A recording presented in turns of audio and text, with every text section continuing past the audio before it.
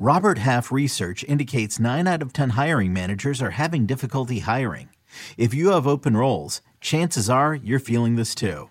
That's why you need Robert Half. Our specialized recruiting professionals engage with our proprietary AI to connect businesses of all sizes with highly skilled talent in finance and accounting, technology, marketing and creative, legal, and administrative and customer support. At Robert Half, we know talent. Visit roberthalf.com today.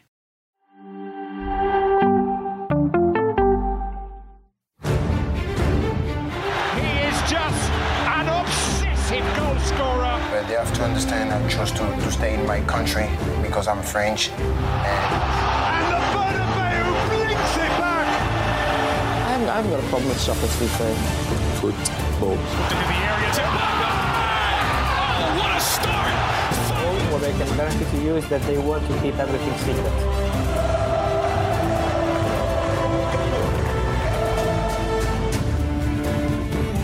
What's up, everyone? Welcome to House of Champions. I'm your host, James Benge. Wherever you are in the world, I hope you are looking forward to the final knockings of what has been a thrilling European season. And we're right on the cusp of the big ones, the big European finals, starting with the Europa League. I am joined by Mike Lahoud and Jonathan Johnson to break it all down. Please download, follow, share, leave us a 5-star review.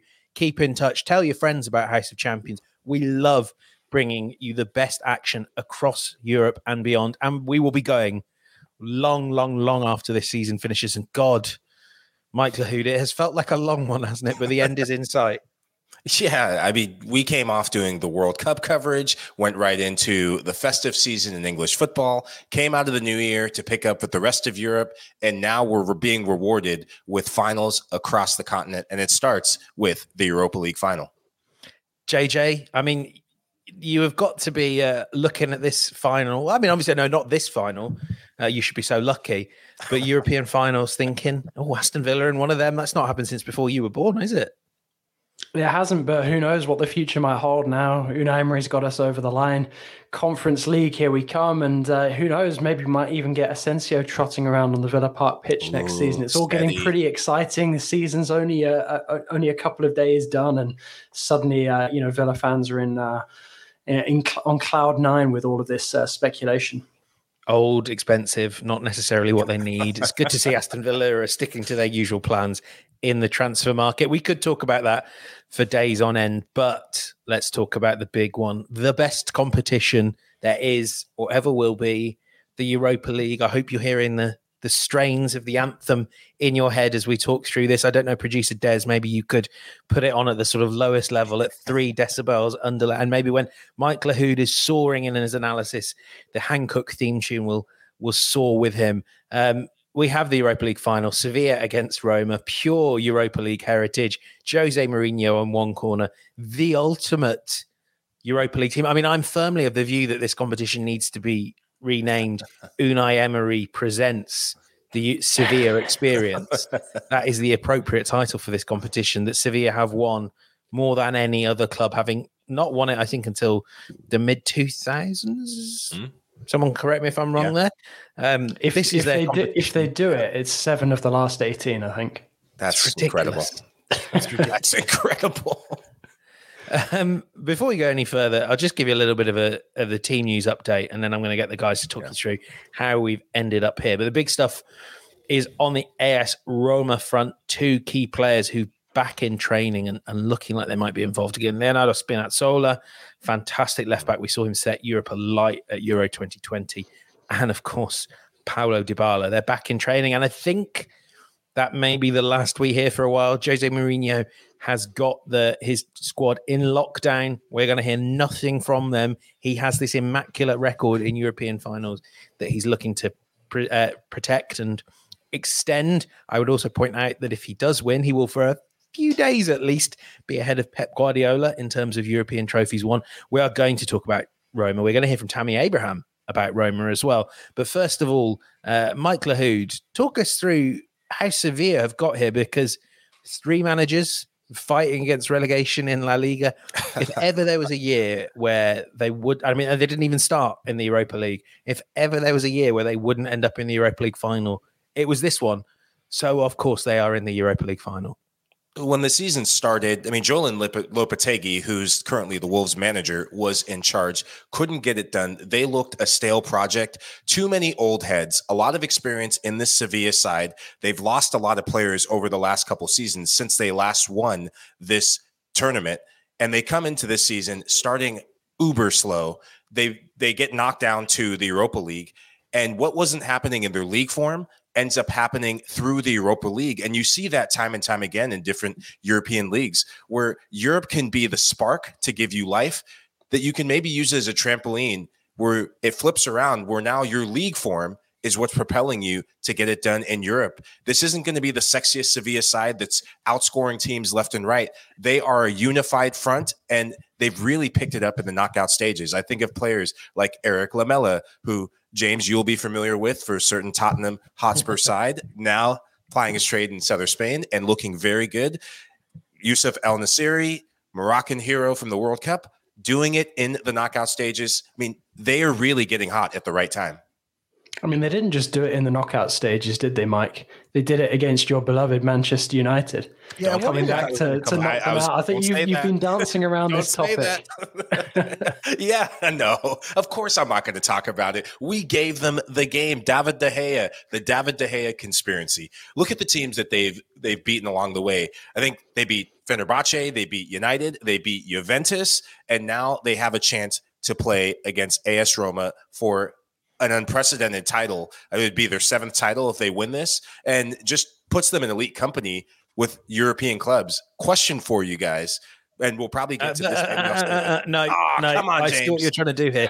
You're trying to change the topic. So I'm going to ask you again, Mike. When Manchester United were 2-0 up inside 21 minutes at Old Trafford, could you ever have imagined you'd end up losing 5-2 on aggregate in one of the most humiliating European exits Manchester United have had in the last 3 years, I guess? It's quite a lot of them. I thought we were talking about Sevilla, not United, but now that we're going to put United in them. Okay. Well, it's a hit on that. Absolutely not. I did not see the game going on its head. I think the game that tilted towards Sevilla's side, and we've seen it time and time again through the knockout stages, they rely on their bench. Players come off the bench and change games for them. And Erik ten Hag got it absolutely wrong. 2-0 is the most dangerous lead. And in that first leg, if you keep your players on the pitch much longer, then maybe you get out of there 2-0 and you give yourself a much healthier chance. Sevilla have been very good at home. I think that's what both teams have in their back pocket. They've been very, very good at home. They've won all their home matches in the knockout round to get to this final. And they're excellent managers of throughout the 90 minutes, or even if it has to get to extra time.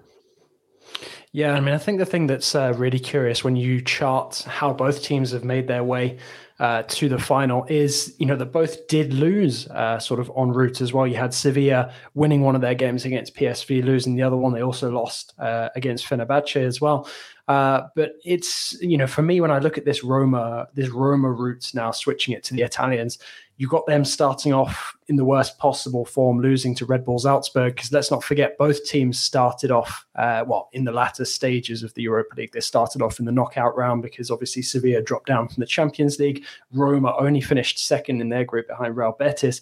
So they got Salzburg, then they went on to Sociedad, Feyenoord, and then in that semi-final, it was Bayer Leverkusen. So it's been, quite a testing route for both of these teams on their way to the final. And I think, Mourinho's time with Roma can actually sort of be viewed sort of through the prism of UEFA competition, where you've had them in the Europa Conference League, which obviously they won, and now he's looking to sort of lead them up that UEFA ladder. I mean, it's a perfect advert for the way that the UEFA competitions have been, structured, with the Conference League being added in. That is how sort of the use of that ladder system was envisaged, to have a club that could potentially work their way up from the Conference League to the Europa League to the Champions League, while not necessarily relying on their league form. So, Roma very much sort of now playing, with the fate of their season over this next 90 minutes or so, because you've got Mourinho, who could potentially leave Roma, because let's face it, there is a lot of speculation that this might be one of his final games. It's also come at a very bizarre time, I might add, because,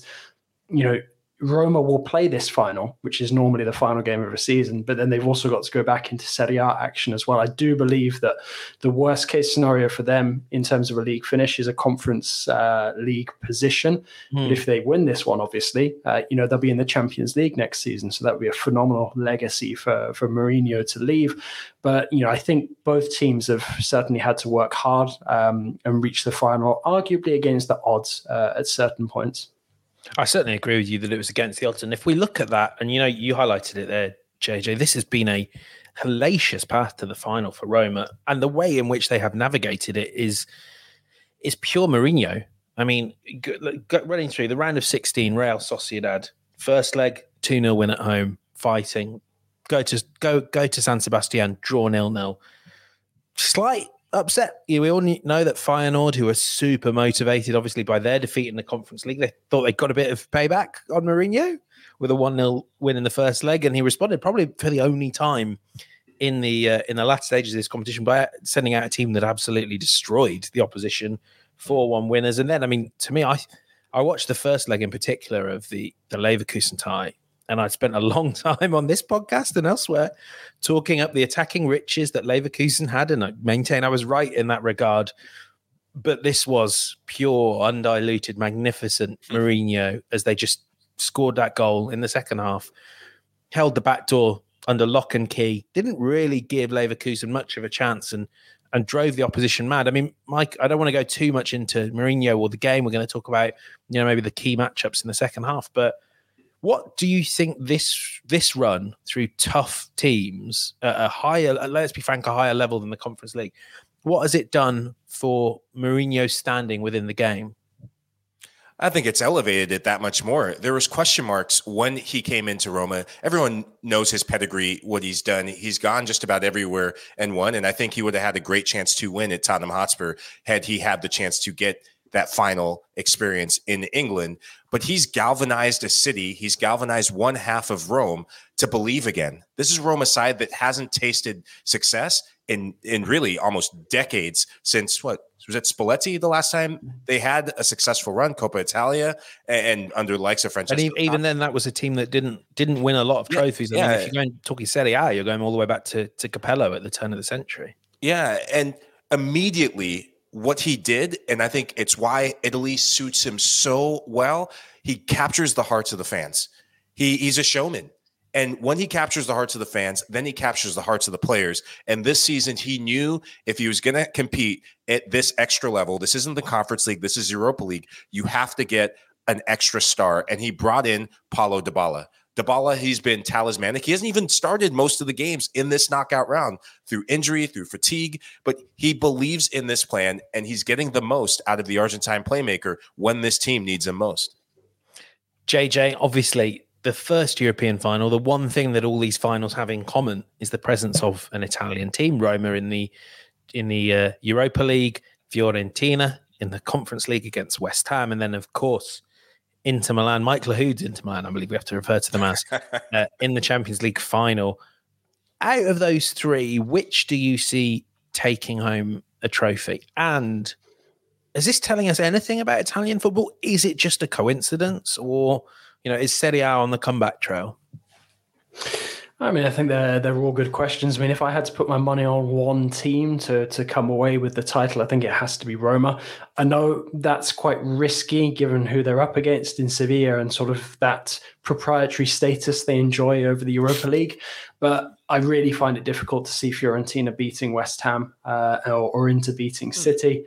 I think I'd probably go for Fiorentina before I go for Inter, but I don't want to risk incurring the wrath of Mike Lahoud. But no, in terms of having an Italian club in each final, obviously it's fantastic for Serie A, which you can tune into on Paramount Plus every weekend. Good plugging. But it's thank you, and I want to say that it's sort of the beginning of a comeback on the biggest stage.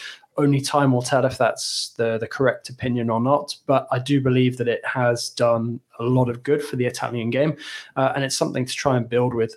Moving forward, it now sort of gives them daylight between themselves and some of the other leagues that have started to sort of creep up a bit further behind in terms of the coefficients. I do think that with some investment into the right players, some of those teams could be competitive moving forward as well. Whether or not we'll see again another year where you've got an Italian team in each final, I think that comes around extremely rarely. So, make the most of it while it's here. But, an Italian team making one or maybe two of the finals in the next couple of years, I wouldn't completely rule it out. Interesting comment from Rocco Sage. Serie A cannot compete financially, but the quality of the football definitely returning to old glory. I agree with the second half of that. I think there might be an upturn in financial prowess for Serie A, given the money at stake. If some of these teams are in the final win, the Premier League is the cash cow at the end of the day. You obviously have PSG, but what has really been the biggest part of the renaissance, as I've said time and time again, that we're seeing this year is the investment from foreign players and really the scouting. I mean, look at a club like Napoli. Some of the players that they recruited to come in was not on many people's radar. Kvaratskhelia. If you would have told me Kvaratskhelia would be one of the best players in Serie A this season, I would have said you're absolutely crazy. Victor Osimhen. And we're just talking about one club. But I look at Milan, players like Rafa Leao. I look at Inter as well, a bit more experienced heads. And they've done well to retain talent in this pool of teams. And if you ask me about those three finals, James, I know that I've said the craziest thing. I'm sticking by it. Obviously, Roma, I agree with you, JJ, that Roma do have the best chance. I'm going Inter still at number 2, man. You guys are going to call me crazy. You're laughing. You are crazy. I know, man. This isn't even coffee. That's why I'm drinking it. Inter at 2, and I go Fiorentina at 3. I don't really know how to follow that, so I'm going to let our viewers do so instead. Rocco Sage, Serie A cannot compete financially, as you said there. I mean, but the quality of their football definitely returning to old glory. I would maybe question that. I don't particularly enjoy watching Serie A whenever it's on Paramount Plus. I could be wrong there, but they're good comment as well. Italian clubs have been to 28 European finals. Only Spanish teams have gotten to more. But I think I probably fall down on the side of what Matt Osman's saying. One-off Italian teams won't be in the top 2 finals next season. Let's be clear. Always the joy of Serie A, the one thing that actually does make it incredibly invigorating to follow, maybe even if the games aren't as high quality as the Premier League, as the best of La Liga, is that you go into any season, especially in this post-Juventus era, not really knowing who's going to win the title. I don't think you can say that for any of the other top 4 European leagues. Obviously, Real Madrid and Barcelona, you take your pick in La Liga, but in Serie A, there's 6 winners, potential winners every season, maybe at the very least. We've seen the emergence of clubs like Atalanta. I think what you have in Serie A is a depth of good teams, but maybe not that many great teams. Obviously, Napoli in another year, who knows where they might have been. I think there will always be Italian teams that are there or thereabouts. We'll have them in the quarterfinals, and sometimes the draws will break really favourably, like they did for Inter Milan in the Champions League this season. As for, from my perspective, how many win? I'm with JJ here. I make Roma the favourites. I think they're probably the only one that will win. I could see Fiorentina beating West Ham, but West Ham are on a heater of late, and actually looked really good when I saw them even in defeat to Leicester on Sunday. Inter Milan have the level of chance that any football team has when they turn up to a football match. Like, they could win, but I don't think so. But anyway, that's for future pods. We will be talking about the Champions League final. Don't you doubt on it. But after the break, we're going to dive a little bit more into this game, look at some key matchups, and try and decide who has more European juice, Jose Mourinho or Super Sevilla. That's right after the break. It's back. Due to popular demand, UEFA are giving you a final chance to win your limited edition UCL Elite Foot 23 kit. Winners will also receive a digital copy of the FIFA 23 video game. Time is running out, so make sure to enter now at uefa.com/elite. And remember, for the YouTube audience, right up there in that top right-hand corner, you can just click on the QR code or take a photo or however those QR codes work and get yourself straight to the competition to enter. Right. Jose Mourinho, 20 years on from European final number 1. It's number 6, Jonathan Johnson. I'll run through those for you and our listeners to remind you where we got to. 2002, 2003, breaking Scottish hearts, beating Celtic 3-2 with Porto in the UEFA Cup. A year later, he goes and does the magical run to the Champions League final, winning it with Porto. Probably the last great shock Champions League winners, 3-0 against Monaco. 6 years later, he's back in that final with Inter Milan, beats Bayern Munich 2-0. 2016-17, Mike Lahoud. What happened in 2016-17? European glory. Mourinho strikes again with Manchester United 2-0 against Ajax. And then to become the first manager to win the treble of the Champions League, the Europa League, and the big one, the Conference League, that 1-0 victory over Feyenoord last season. JJ, when we go through those games, anything that particularly strikes you about why it might be that Mourinho has this phenomenal 100% record in European finals? I mean, when you look at them, not that many too high scoring. Certainly, there's a major emphasis on defense when you look at the fact that there have been 4 clean sheets for his team. I mean, I think we all can sort of cast our minds back to, some of those finals, some of the pivotal moments. But it seems like, in that very first final, Porto beating Celtic, Mourinho really learned that the key to all of this, the secret was, absolutely locking down that defense. And it's like you said, sort of on Roma's route, to this final. They've shown some fantastic rearguard performances, and that at the end of the day is the crux of Mourinho's success, because if your team doesn't concede, then you have a better chance of winning, as long as you can do it at the other end.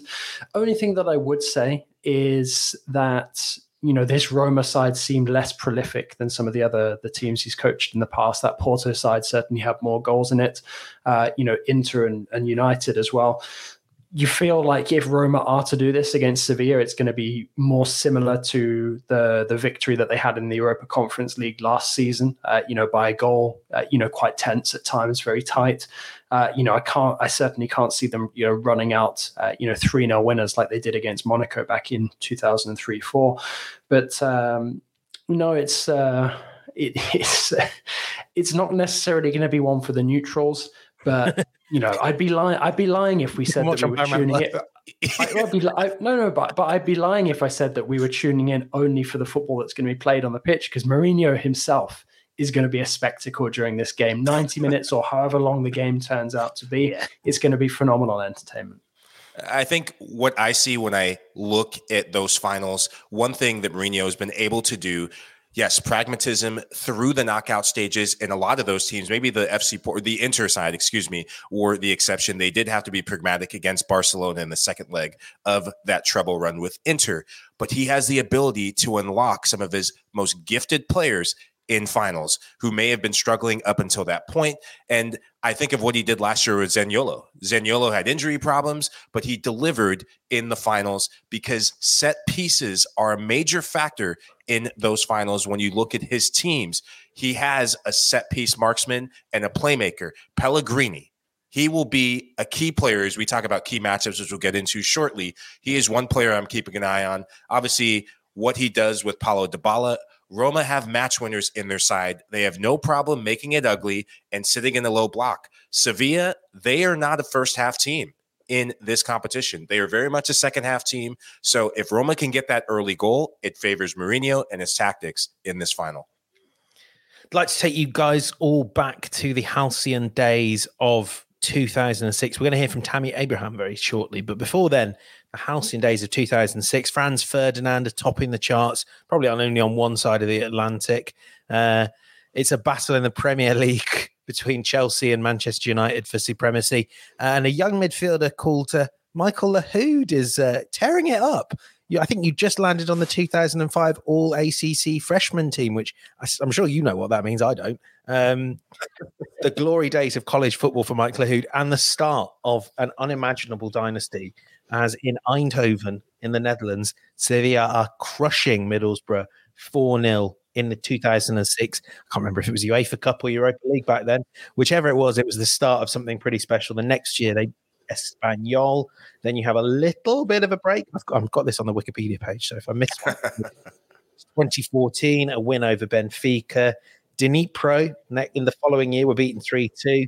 3-1 over Liverpool. That was Unai Emery's treble. Hold on. Dnipro's victory, though, was under Juan de Ramos, right? Was he not in charge of Sevilla for some of those early victories? Right. Fact checker. I think Unai Emery's got the treble a bit later, maybe. Anyway, yeah. This is hard to keep up with. 2020, Inter Milan. I remember we were all, a lot of us were in the CBS Sports family back then. I mean, there are some great giant killings in there. Mike, where does beating Roma rank alongside them? And I mean, in terms of the difficulty of this game for Sevilla, it would be another notch in the club's belt. I think, especially because they're going up against the finals talisman in Jose Mourinho. Fabrizio Romano said it best when we had him on, maybe like last week or the week before, where Sevilla have a team, but Roma have Jose Mourinho. And for Sevilla, fact check for you guys and little trivia. If Sevilla win this title, it'd be their 7th. Only 5 other European clubs have more major European trophies. Can you guess who those clubs are? Real Madrid. Real being the obvious one. I'd imagine Milan. Yeah, one of the Milan teams, at least. Okay. Is it not in Liverpool? Mm-hmm. Bayern. Yes. One more. Come on, lads. This isn't good radio if we don't, or good podcast if we don't fill the sound. Right. I mean, it's got Juventus. Do you want me to give you a hint on the country? Give us a country, yeah. All right, Spain. Oh, it must be Barcelona? Ding, ding, ding, ding, ding, ding, ding. Bank holiday refreshed for James Benched. I wouldn't have thought that Barcelona had won that many. You know, before we move on, I just wanted to throw something in. Now, I think I maybe overplayed it in my preview piece for this, but I basically pitched it as sort of the unstoppable force meeting the immovable object, because Jose Mourinho has never lost a continental final that he's played in, but Sevilla have never been runners-up when they've made the final of this competition. Now, obviously, Mourinho himself will win his 6th European title if he gets Roma over the line here. Sevilla aiming for that 7th. But for me, it's I think there's a little more on the line for Sevilla, because when you look at the league table, they're at the mercy of other results on the final day if they manage to scrape into Europe, which would be a fantastic achievement for Mendilibar, who will be coaching in his first European final.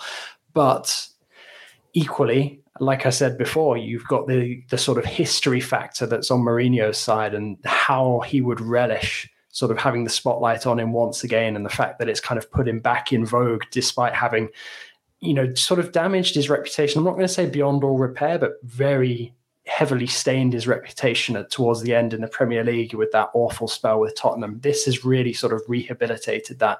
And for me, I find it just a fascinating matchup, because somebody at the end of the day is going to have their history spoiled.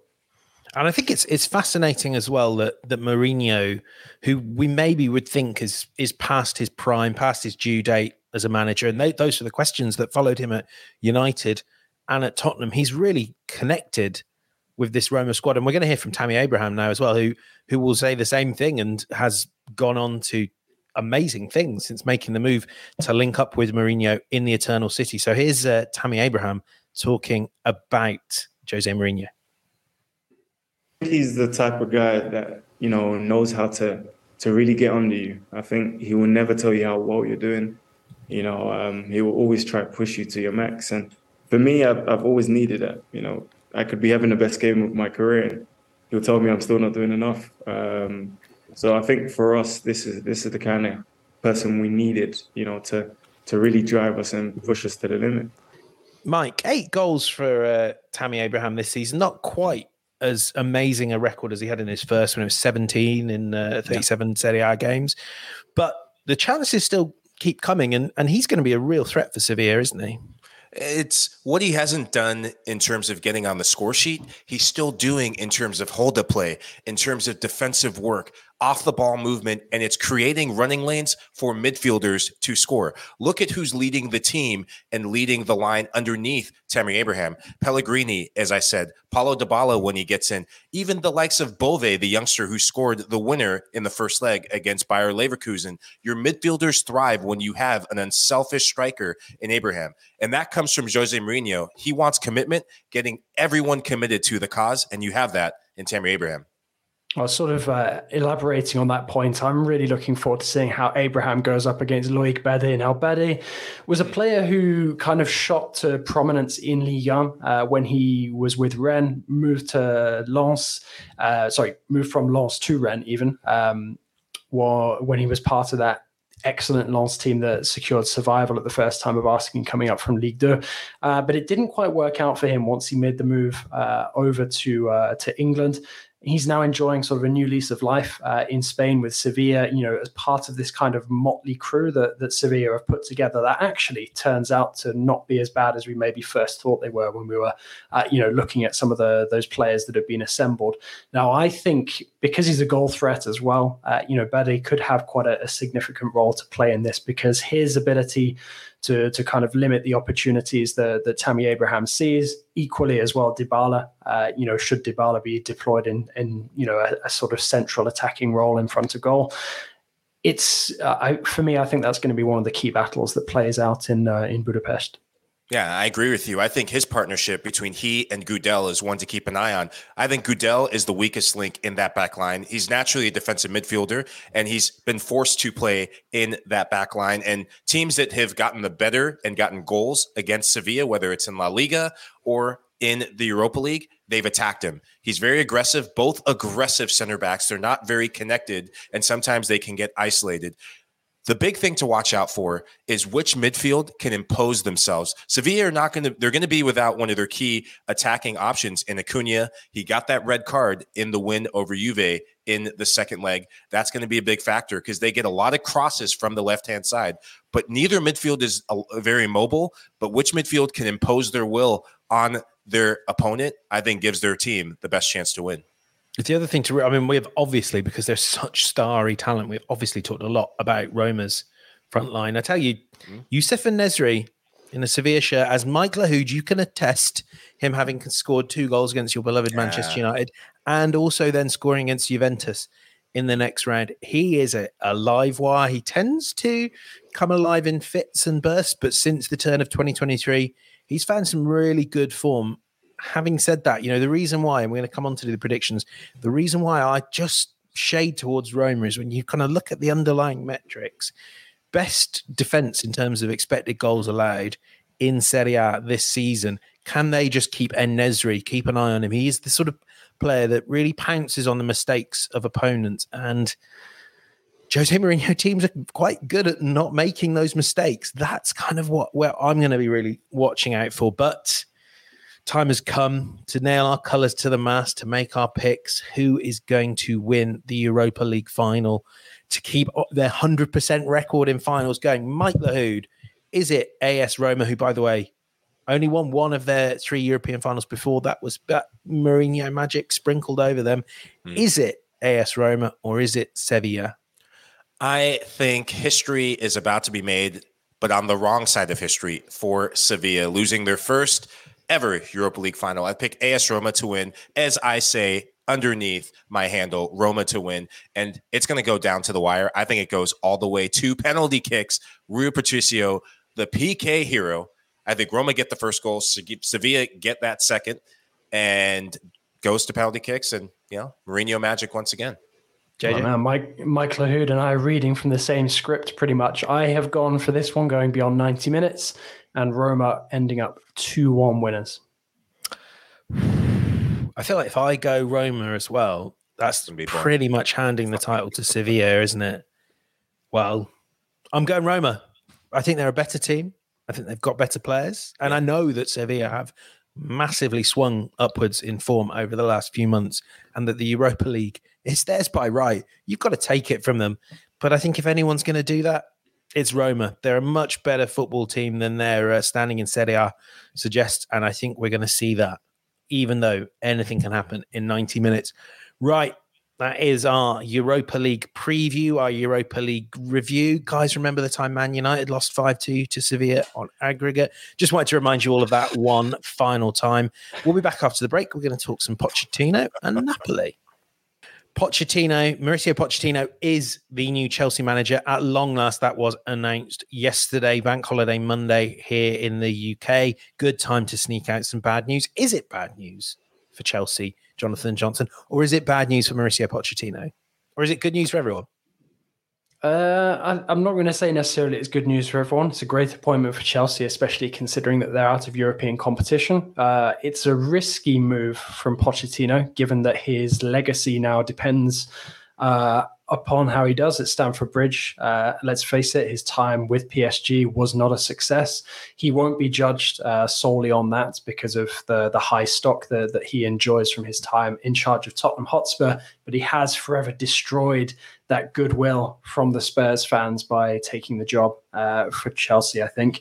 And it is a risk because at the end of the day, I know that there's changes afoot at Chelsea. You know, Bowley's going to be taking a step back and, you know, sort of the more football specific minds are going to be sort of taking over, day-to-day control of the club.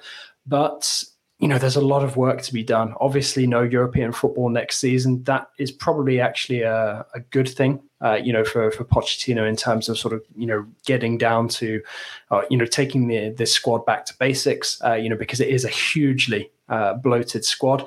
And to be honest, when you bear in mind that they've got Nkunku coming in, we know that they're pushing hard for Ugarte at the moment in midfield. You don't actually think, or you can't see that there's actually too much need for many other, additions to this squad, at least not before you get rid of some players. I think this Chelsea squad is in need of trimming before it is sort of, adding more star name and talent to it. I certainly think they could do with more teeth in attack. We know that Joao Felix won't be staying at Stamford Bridge now, but I feel like Pochettino has a bigger job on his hands in terms of rooting through this group of players and working out who he wants to work with, who he doesn't, than he does in terms of working out, how many more additional dressing rooms need to be built for extra signings. It's so funny because Stamford Bridge is like one of the most cramped grounds in England. So in COVID times, they had to shrink the press room to make way for the bigger dressing rooms. Oh, that would have been disastrous for the buffet, though. Oh, God, it's an absolute disgrace. But you just think, God, if they actually tried to fit all their squad in the dressing room next season, there would be no press room. We'd just have to huddle outside. Some great comments coming in from our excellent listeners and viewers. Ed, 2-year deal shows how Chelsea have been badly burned by the Potter debacle. Very true, and a very good point made by Ed. As Chelsea have been handing out these lifetime contracts, it seems, to some of their expensive young footballers, just 2 years from Mauricio Pochettino, does reflect a little bit of caution, and one wonders how much they are a little bit nervous about the years to come. Vic says it's good news.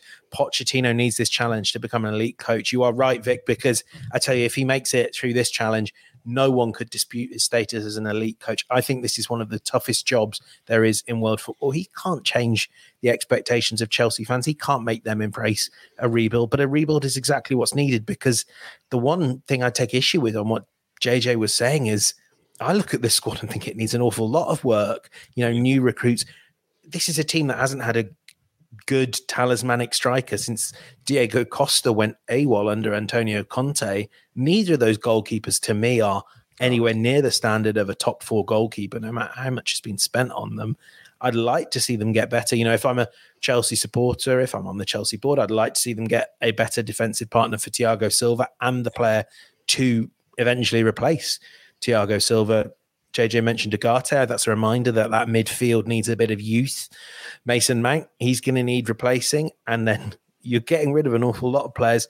I mean, the one I would point out is just look at that logjam on the left flank. Let's assume Pulisic goes. Let's assume Aubameyang goes. You still have Mikhailo Mudryk.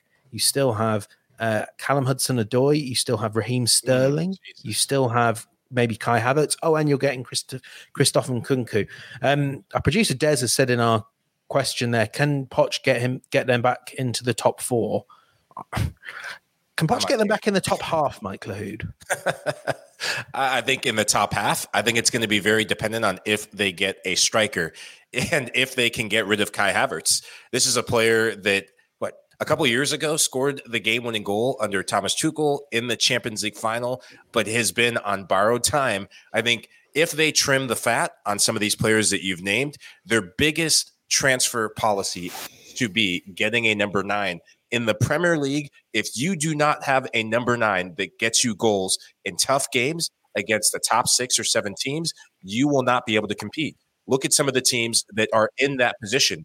They found ways to compete and stay competitive, but you have to score goals. You can't draw your way to a top 4 or top 5 finish in the Premier League. And just to say on that regard, I believe Chelsea went this season without any player making double figures in goals. The first time that's happened in, I think, over 40 years. And considering the number of games they were playing, including Champions League, that is an impressive achievement. Right, one final bit of managerial coming, in this case going, to discuss. Luciano Spalletti has left Napoli just to take a little break. What I believe Gary Neville might refer to as a maxi retirement. He does love his mini retirements, doesn't he? Which seem to involve the weekend. Mike, you know, I mean, you've kind of gone through not a managerial career, but a playing career. You must have surely on occasions have wanted to take some time out just to reflect and enjoy things. Is it surprising that more people don't follow Spalletti's approach and Pep Guardiola's approach and just give themselves time to think and enjoy life? I think so. When you look at what Spalletti has done, miracle season for Napoli, historical season for them, I think that there's a strategic move in this because you're going to get jobs galore coming your way. And I just wonder if it's time to take a breather before he decides what he's going to do next. When you have a job like you did with Napoli, there's going to be so much pressure to do it again, to defend the title. Can you take that extra step in the Champions League? And this squad is going to get picked apart left and right this summer. If not this summer, then the following summer. I think Spalletti is wise. I think more managers should do this because it helps you give a refreshed perspective on what your next goal and challenge is going to be. Yeah, I mean, I think as well, Spalletti was quite honest about it. I think it reflects exactly how much effort it's taken to get this third Scudetto over the line for Napoli. It's been a very labor-intensive couple of years for him in Naples, and that drains you massively. And realistically, we were talking earlier about sort of Italian clubs' chances of going far in Europe again next season. Can we see Napoli sort of making it through this summer without some of the star names, perhaps at least being, tempted away by or having their heads turned by some offers from bigger clubs? United. It's difficult. And, for me to imagine Napoli sort of having as good a chance next season as they did, this one just ending to go and make it all the way to a Champions League final, I struggle to see it. So I think I can understand where Spalletti's coming from, because realistically, sort of now you're entering this phase with Napoli as Italian champions. You almost need somebody who can potentially come in and maybe lead that next sort of at least sort of 2 to 4 year period, where you try and sustain, being Italian champions, try to become that dominant force like Juve have been before, like Inter have been, like Milan as well. And it's going to be really difficult. And I don't think, it's necessarily anything to take away from Spalletti about if he feels like he's not going to be able to invest sort of, what's necessary in terms of, physically, emotionally, mentally. So, I think he's making the right decision. He leaves on a high because I'm not convinced it's going to be the easiest act to follow. Rafa Cardenas in the comments, Napoli won't repeat this season. Spalletti knew it. Wise decision to leave on a high. Good luck to whoever takes over. And in terms of the managers being linked with taking over, Thiago Motta, who JJ, as you well know, has done great things since retiring. Luis Enrique, he sounds like he's the front runner, and we're hearing about Antonio Conte being linked as well. Now, if ever there's a manager who has given the impression he could just really do with a little bit of a break, not taking things quite so seriously, enjoy some Prosecco, Antonio. That's what I would say. Don't be diving feet first into trying to follow Luciano Spalletti. I'm fascinated as to where, and this might be maybe the question we leave it on. I'm fascinated as to where Spalletti might land next. He's had one spell outside Italy with Zenit St. Petersburg, 5 years, 5 pretty successful years when Zenit were one of the richest clubs in all Europe. Beyond that, he's achieved great things at Roma, even if that didn't always translate to titles. His team with the false nine of Francesco Totti was one of the most intriguing in their era in Italy and in Europe. And now he's the same with this Napoli team that we've all fallen in love with here on House of Champions and beyond. JJ first and then Mike. What should Spalletti, where would you like to see Spalletti land next, and which Premier League club exactly is it? I mean, I am curious to see where Spalletti goes next, because he's almost done the tour of the big Italian clubs possible for him to go to. So you do wonder if maybe there is another sort of unexpected destination that could come for him next. I do believe that he intends to take a year out based on the comments he gave on Monday, which is quite interesting. I think as well, De Laurentiis has hinted that despite the fact that discussions took place with Luis Enrique, it sounds like Enrique would prefer a Premier League move. Also, one other thing to add on that, the last time Conte followed Spalletti, he did end Inter's wait for a Serie A title. So maybe there is a little bit of logic to Conte following in Spalletti's footsteps, because it's something that they've done before. But in terms of Spalletti, I don't think that he'll be rushed. I don't think he'll be short of suitors. I think there'll be a number of clubs who really fancy him. But as much as I would love to imagine him in the Premier League, I'm not sure I could see it. I think he might be tempted to go somewhere a bit further afield. I wouldn't necessarily say that he's one of the big names that would be tempted by Saudi Arabia, despite the fact I'm sure that there would be some very lucrative offers proposed to him.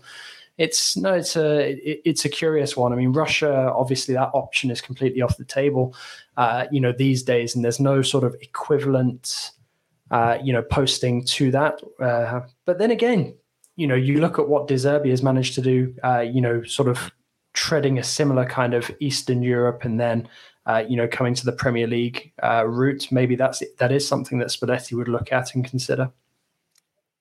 When I look at Spalletti, and we've talked about the circuit that he's done in Italy, there's two clubs that remain, and there's two clubs to keep an eye on. AC Milan, young team. Pioli's done amazing with them. Pressure on Pioli now to get that team back to the Scudetto title and get that team over the hump in the Champions League. And I just wonder, should something happen with Pioli, if Spalletti, the timing of it, if his phone doesn't ring off, and the melee that is Juventus, there will be major overhaul in Turin over the next year or two. I wonder, once the tides settle, if that's a club that he doesn't get poached by. So those are my two teams to keep an eye on. I've got two fun ones, one of which I am stealing from Rafa Cardenas, although I will insist I'd thought of it before. But first of all, club level, let's assume he does take the full year out and enjoys it.